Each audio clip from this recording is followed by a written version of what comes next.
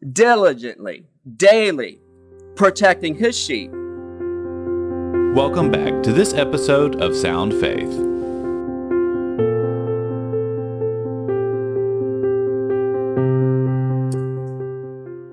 The title of it is Giants Are Not What They Appear to Be.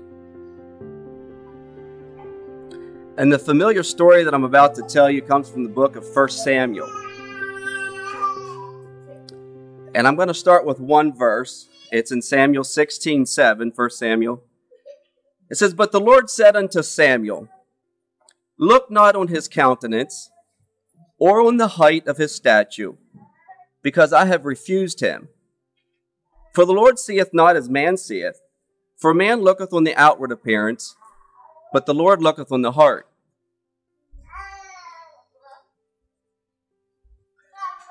At the heart of ancient Palestine, in the region known as the Shephelah, connecting through a series of ridges and valleys, the Judean mountains to the east with the wide flat of the Mediterranean plain.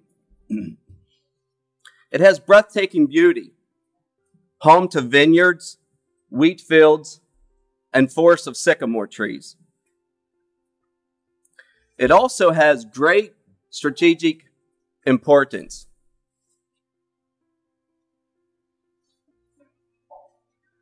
Over the centuries, numerous battles have been fought in this valley for control of the region. Whoever controls these valleys have clear trade routes to Hebron, Bethlehem, and Jerusalem. The most important valley is Ajalon. However, the most storied, talked about valley is of Elah. This is the valley I would like to introduce you tonight. Elah is where the Sogdian faced off against the Knights of the Crusades in the 12th century. It played a central role in the Maccabee War with Syria over 1,000 years before. However, the most famous is in the Old Testament times, is where the fledgling armies of Israel faced off against the powerful armies of the Philistines. The Philistines were from Crete, a seafaring people who moved to Palestine and settled along the coast. The Israelites were clustered in the mountains under the leadership of King Saul. In the second half of the 11th century BCE, the Philistines began moving east, upriver, through the storied valley of Elah. Their goal was to capture the mountain ridge near Bethlehem and split Saul's kingdom in half. Now remember, the Philistines were battle-tested, dangerous, and they were sworn enemies of the Israelites. When King Saul heard about this movement, and for obvious reasons, he was alarmed. He quickly gathered his armies and met them where? In the famous storied valley of Elah. The Philistines set up camp in the southern ridge of Elah. The Israelites set up camp on the northern ridge of Elah. There was a large valley between them. Neither army wanted to attack. Why? Because each needed to descend down the ravine wall on their side, go across the valley, and then scale the ravine wall on the other side. To attack meant suicide on both sides. And they were in a deadlock, each waiting for the other to move first. Finally, the Philistines, who were battle-tested and used to warfare, made a move. They sent their greatest warrior. He would descend the wall, walk to the middle of the valley, he being at a minimum, 7 foot. Let you take up that argument later. Armed with a bronze helmet, a full body armor, he carried a javelin, a spear, a sword, and an attendant went ahead, carrying a large shield. He would stand each day and shout to the ranks of Israel, "Choose a man for yourselves, and let him come down to me. If he is able to fight me and kill me, then we will be your servants. But if I prevail against him and kill him, then you shall be our servants and serve us." Something no Israelite wanted to do. In the Israelite camp, no one moved. Who could prevail against a terrifying opponent? Then a shepherd boy showed up from Bethlehem, stepped forward and volunteered for the job. Saul immediately objected, and rightly so. You can't go against the Philistine and do battle with a battle-hardened and experienced man, 7 foot minimum from his youth. Saul knew it was suicide. But the shepherd boy from Bethlehem was adamant.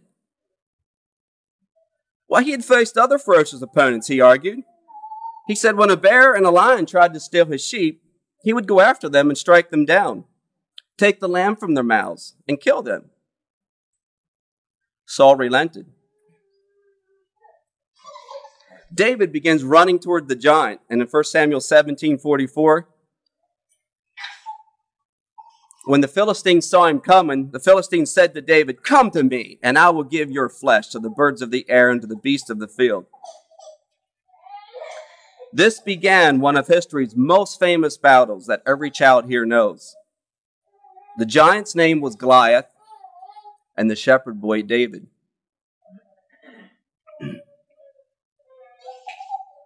David and Goliath, I believe, is a beautiful story about how ordinary people should confront powerful giants. By giants, I mean of all kinds. Powerful opponents, from armies, mighty warriors, disabilities, misfortunes, disappointment, oppression, discouragement, only to name a few. When it comes to giants, the powerful and the strong, is what we see our only option?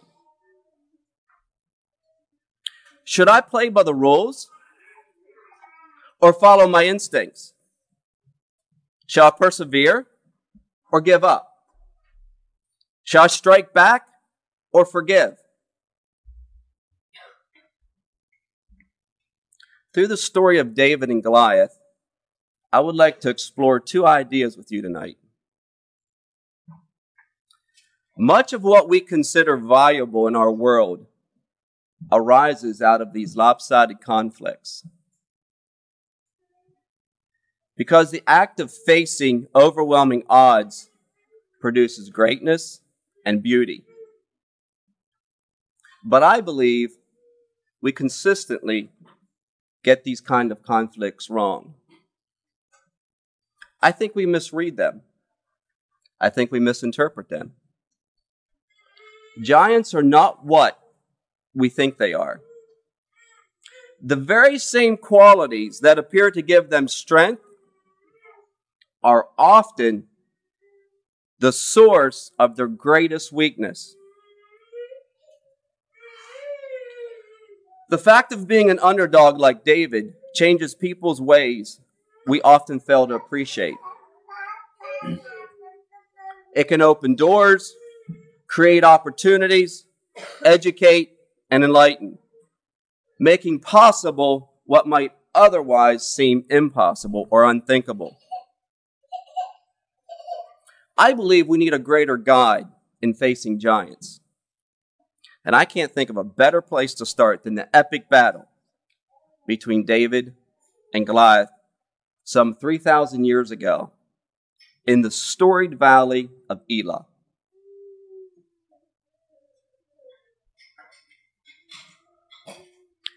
When Goliath shouted out to the Israelites, he was thinking single combat.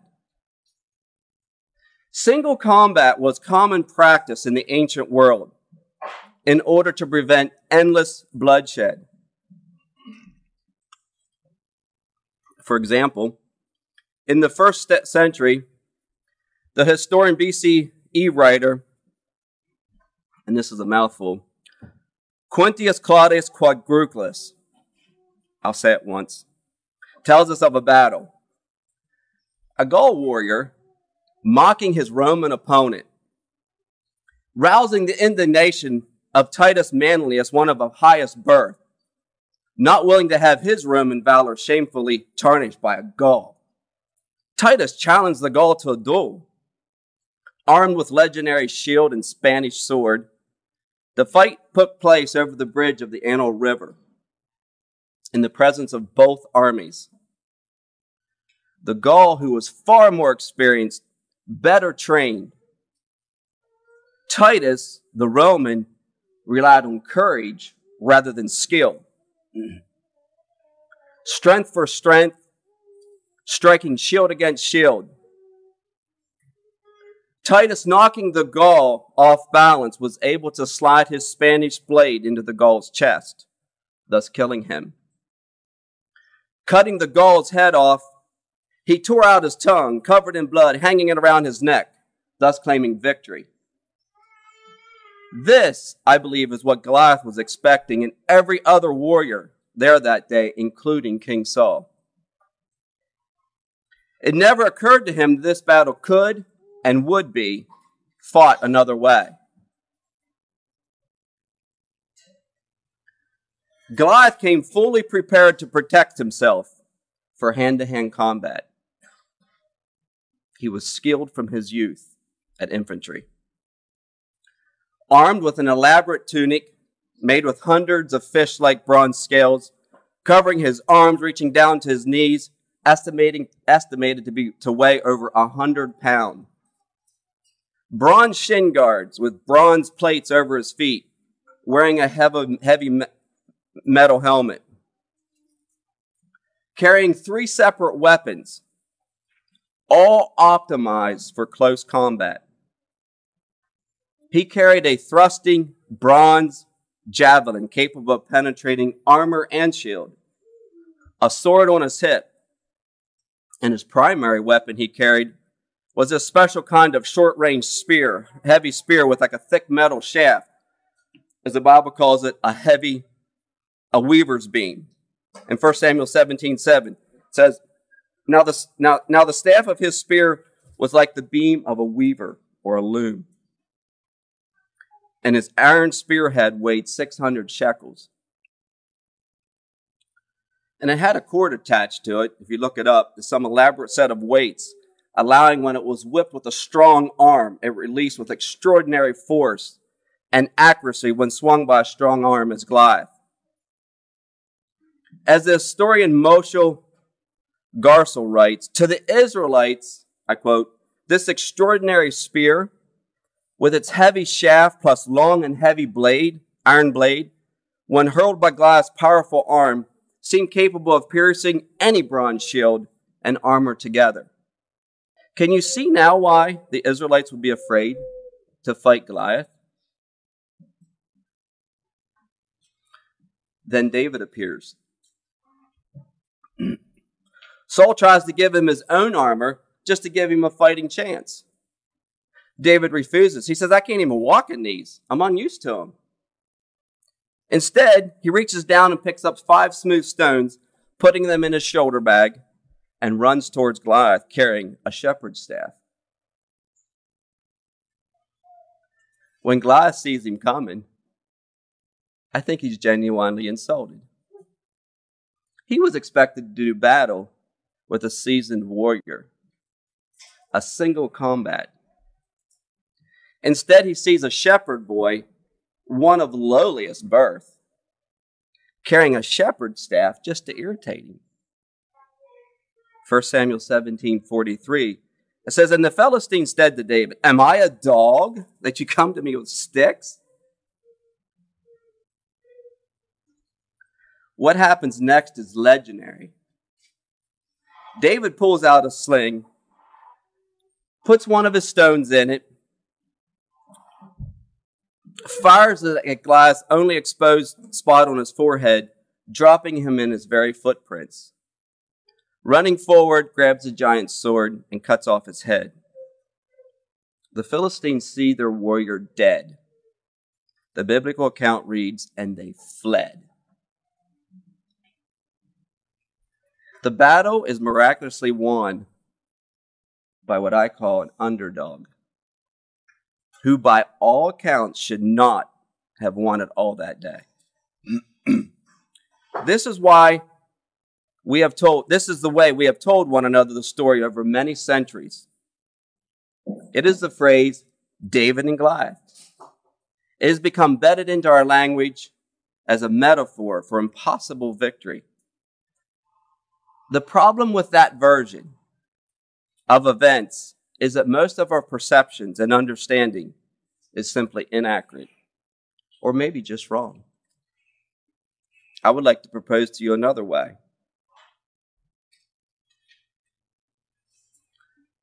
The ancient armies had three kinds of warriors. Cavalry.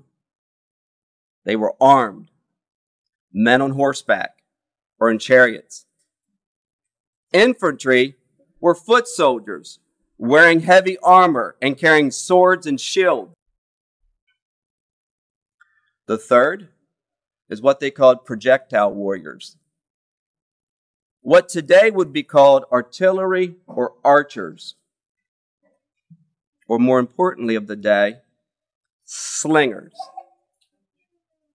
Slingers had a leather pouch with 2 ropes. Slinging took extraordinary amount of skill and practice. However, in experienced hands, the sling was a devastating weapon. Under a skilled arm, it was one of the most deadly weapons of its day. Paintings from medieval times show hitting birds in flight. Irish slingers were said to be able to hit a coin as far away as they could see it. In the Old Testament, in Judges 20:16, it's talking about men of war from all this people who could use both hands, the right and the left. All these could sling a stone at a hair and not miss it. Thus the term within a hair's breadth, as we know it today. An experienced slinger could kill or seriously injure up to 200 yards. In fact, if you read history, the Romans actually invented special tongs made to remove objects such as stones embedded in some unfortunate soldier's body. Imagine standing in front of a Major League Baseball pitcher, only he had not a corked ball, but a solid rock.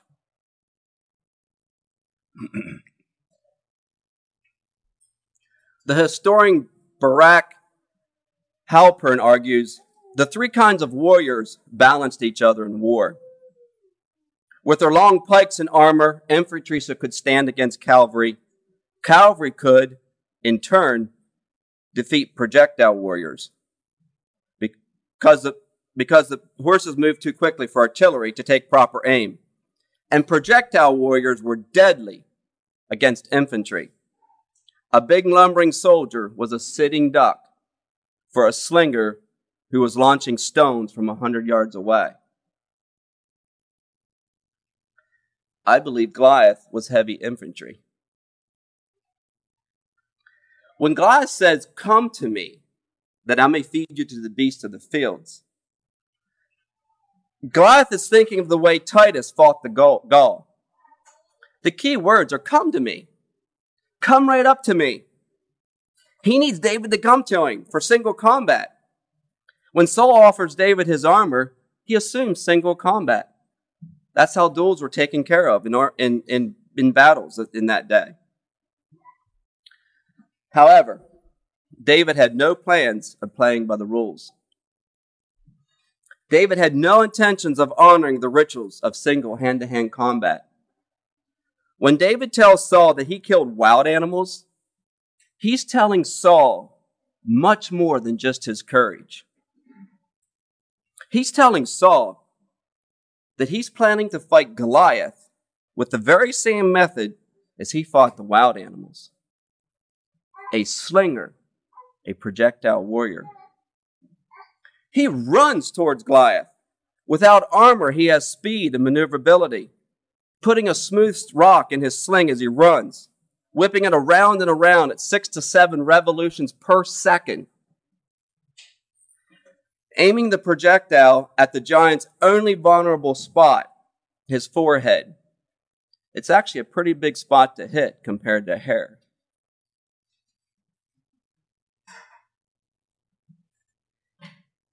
Eaton Arich, an Israeli ballistic expert, recently did a calculation.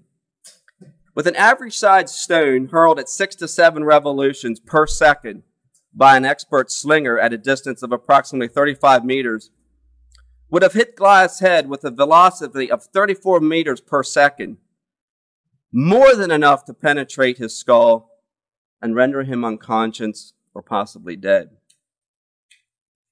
With that calculation, Hertz writes that David could have slung and hit Goliath in a little more than a second, a time so brief that Goliath would have had no time to protect himself.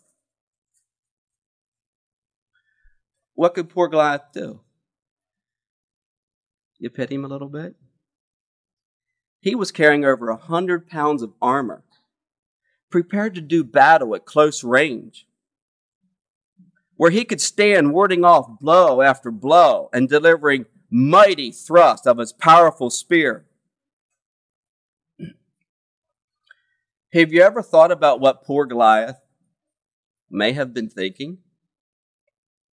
First, he looked at David with scorn, then probably surprise, and then what could have only been complete horror as it began to register to him that he was up against a deadly slinger, running at him.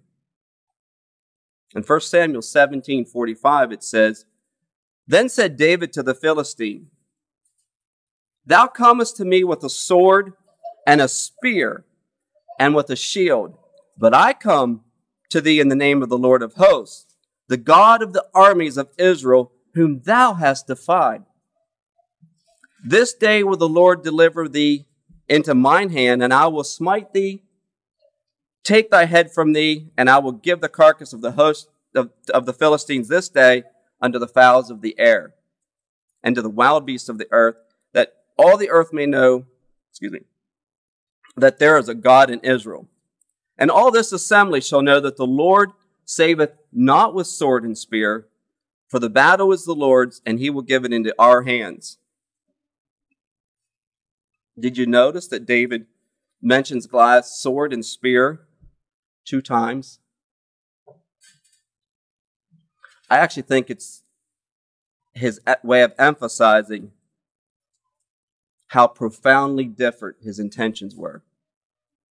As David was running across the valley floor that day, reaching into a shepherd's bag for a stone and put it in a sling and starts to swing, I personally don't think at that point anyone watching from either side had any doubts about David's possibility to victory.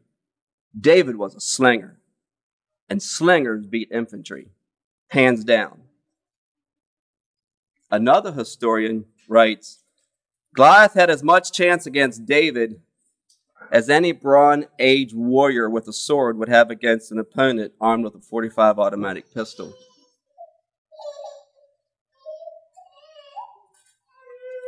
Why is so much misunderstanding surrounding the battle that day in the valley of the story of Elah? On one level, the duel reveals the folly of our assumptions about power and strength. King Saul is skeptical of David's chances because David was small and Goliath was large. Saul thinks of power in terms of physical might.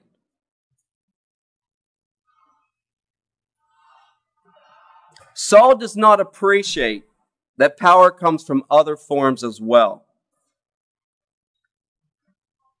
like David did in breaking the rules of single combat. I would say that is one of David's secret of his success throughout his entire life. In fact, I would argue that Saul made this mistake most of his life as king, and he's not alone in making this mistake. Proverbs 13:7. There are those with nothing who make themselves rich, and there are those, though very rich, who humble themselves. For some reason, I believe this is a very difficult lesson to learn. When we see giants in our life, why do we automatically assume the battle is his for the winning? What does it take to be that person who doesn't accept conventional order of things as a given and be like David?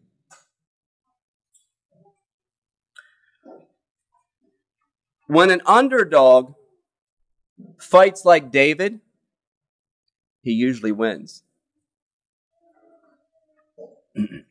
However, way too often when facing our giants, we battle our giants with the same weapons that the giants have. And we wonder why we lose so many times. If we choose to fight our giants toe-to-toe, weapon with weapon, single combat with single combat, we will lose every time. Because they are giants, remember that. And they are greater and stronger than us. So tonight I would like to suggest to you one of the primary reasons of David's success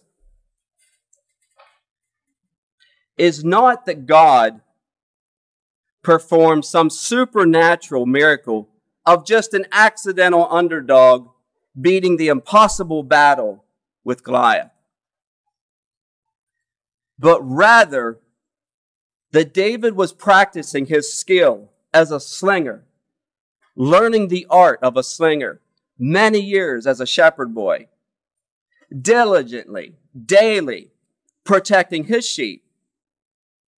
Do you ever think about the fact that until this story was written, nobody knew about the lion that he killed, and nobody knew about the bear that he killed? However, the whole nation saw the great victory that David had that day.